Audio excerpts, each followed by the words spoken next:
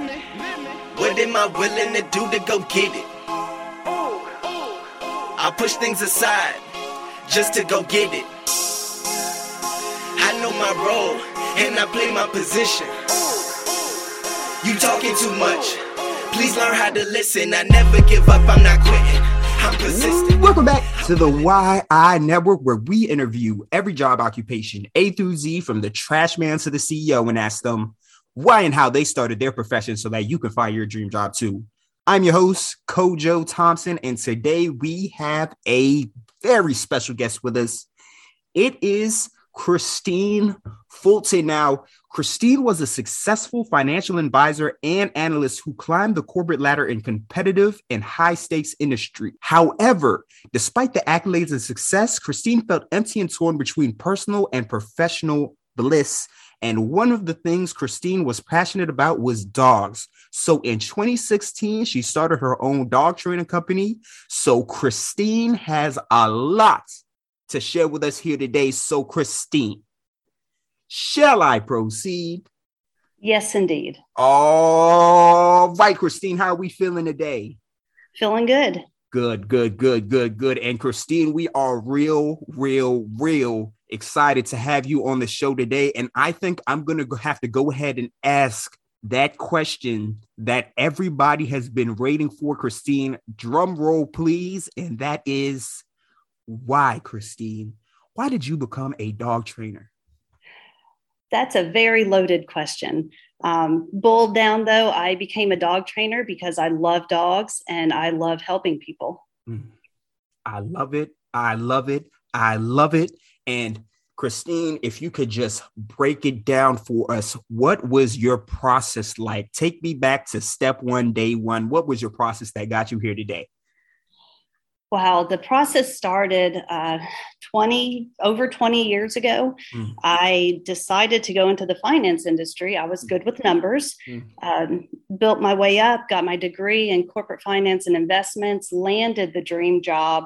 I had it all, but I was not fulfilled at all. I was good at what I did, but I just didn't understand how what I was doing was giving back, how it was helping the greater good. And I completely blame my parents for that. They instilled in me a sense of community and always helping each other out.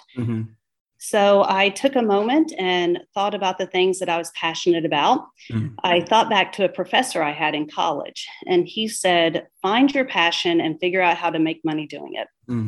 So the first part of that, finding my passion, I thought about the two things that I'm passionate about, American Sign Language. Both of my parents are deaf. So growing up in the deaf community, I was fluent in ASL and dog training. Thinking about those two things, with American Sign Language, I could either become an interpreter or a teacher at a school for the deaf. Both of those required going back to college, and I was not going to do that. So then I thought about dog training. And when I thought about that, my mind just exploded with ideas, and I was so excited. And I hadn't felt that excitement in a long time. At the same time that was happening, my husband got a job transfer to Florida. So I seized that opportunity. I became a certified professional dog trainer through Animal Behavioral College because I had to develop some kind of credibility to get into the industry. Once I did that and we moved to Florida, I started a dog training business. And I also started volunteering at local shelters. And I found Southeastern guide dogs, and they had volunteer opportunities. So I started volunteering here. And at one of the volunteer events, Susie Wilburn, who is our ambassador of outreach and recruitment, and she's also a guide dog user, she gave a speech and she told her story. And she told us about how much her dog helps her and gives her freedom and independence. And it was at that moment that I decided being a guide dog instructor was what I wanted to do. I love that story right there.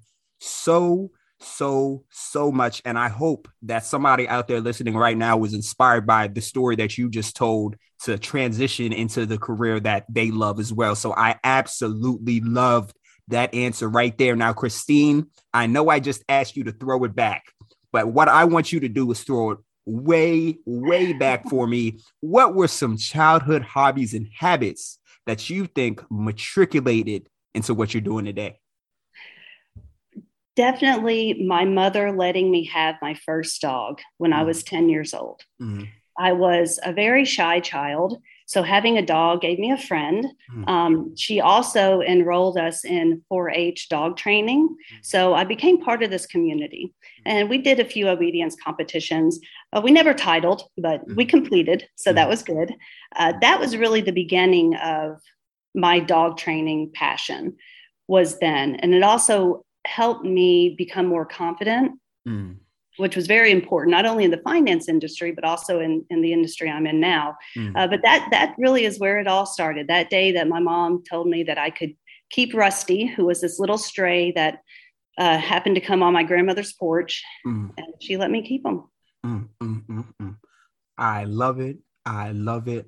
I love it. Now, what's an average day like for you today? Today, an average day. So we are in Florida, which, as everybody knows, it gets hot down here. So our day starts very early. We feed the dogs at 6:30. After we feed them, depending on which phase of training we're in, we're either going to do training on campus or we're going to go off campus. And we have we have training vans, and they're outfitted with crates in them, so we can load up to 15 dogs at a time, and we take them out into the community wherever we need to go that day, whether it's the mall or downtown or the bus station, and we do our training. That lasts until about 1 or 1:30, depending on the time of year. If it's in the wintertime, we can stay out a little bit later, but if it's summertime, we might end our day a little earlier. And then we come back to campus, we unload the dogs, and we feed them around 2:45, and that's it. I love it. I love it. I love it. Now, Christine, what do you enjoy the most about what you do? I enjoy everything about what I do. But what I enjoy the most, there are really two things, because there are two components to being a guide dog instructor. You have the dog part of it. So we train the dogs. We teach them about 40 different commands, and they have to be able to perform these commands despite whatever distractions are around and in different environments. So the part I love the most about that side of my job is when the dog starts to become an active thinker, because the handler they're going to be with can't see. So the dog has to make decisions without being prompted to by the handler. So watching the dog figure that out is really amazing. It's the fun part of the training process. Now, the other part of what we do is we instruct the handlers how to use their dog. It's just like learning how to fly a plane. You have a plane that works and you have somebody who might know how to use it, but you've got to teach them how to do it. So that's what we do when we match somebody with a guide dog. And that part of the process, what I love is watching a person who leaves what's comfortable. They leave their home, they leave everybody they know, they come here to campus, they stay for 3 weeks, and they learn how to use this tool. When they get here, they may be nervous, some anxiety, they don't know what to do. They're learning something they've never done before. But at the end of that 3 weeks, they're walking confidently. Their head is held up high. They've learned how to use this magnificent tool. They've bonded with their dog. It's really a wonderful thing to be a part of. I love that answer so much. Unfortunately, Christine, the back end of that question is, what do you enjoy the least? What do I enjoy the least? We are working with dogs. They're not robots, so they're not perfect. We're also working with people. And as we all know, we're not perfect either. So sometimes we don't get it right. We might match somebody with a dog that we thought was right for them, and it's not. And despite all the hard work on everybody's end, our end, our clients, the dog, it just simply doesn't work. And that's heartbreaking for everybody involved. I love it. I love it. I love it. Now, Christine, this next question right here is my absolute favorite. And that is, do you think that grades mattered in school for the success that you have in your career today? And we interrupt this programming with a word from our sponsors. Now, a lot of people ask me, Kojo, You've helped me figure out how to do this, that, and the other. But what about starting my own podcast like you? Well, I'm finally sharing my secret. Buzzsprout is hands down the easiest and best way to launch, promote, and track your podcast. Your show can be online and listed in all major podcast directories like Apple Podcasts, Spotify, Google Podcasts, and more within minutes of finishing your recording. Podcasting isn't hard when you have the right partners, and the team at Buzzsprout is passionate about helping you succeed. Join over 100,000 podcasters already using Buzzsprout to get their message out to the world by hitting our affiliate link down below. Now, don't miss out on this limited time offer. Sign up and live your dream job too. Now back to the podcast. Absolutely. I love that question too. For me, they absolutely mattered. And for two reasons. One, I was shy. I was quiet. I wasn't very confident. So getting good grades, especially in college, really boosted my confidence. It gave me a little bit of the ego that I didn't have, but I needed. So absolutely getting those good grades helped me in that area. The second part of it is getting good grades really caught the attention of my professors, which helped me with networking. At the time in college, I was going into finance, and networking is very important. So having them on my side led me to opportunities that I may not have had. I love it. I love it. I love it. Now, I'm going to break down this next question just a little bit, just because this word gets tossed around a little willy-nilly, and that is, what do you feel that your impact is? And when I say impact, I mean, what are you devoted to? What is your devotion? My devotion. Wow. I hope that my primary impact, I hope, is to help someone living with blindness find some newfound freedom and independence. That is my main hope. What drives me every day. On the other side of that, I also feel that being in this industry and knowing the world of people who live with disabilities the way that I do, I hope I impact by bringing awareness, not just with the blind community, but also grew up in the deaf community. So bringing access awareness issues to the public that may not be aware of it. Providing caption on television, something like that for someone who can't hear, or providing a voiceover that describes what's going on the screen for somebody who can't see. Those are very important. And it's not something that everyone thinks about in their everyday life. If you're not missing that sense, then you don't realize what it's like to miss it. So I hope that I impact the world by bringing awareness to some of those issues.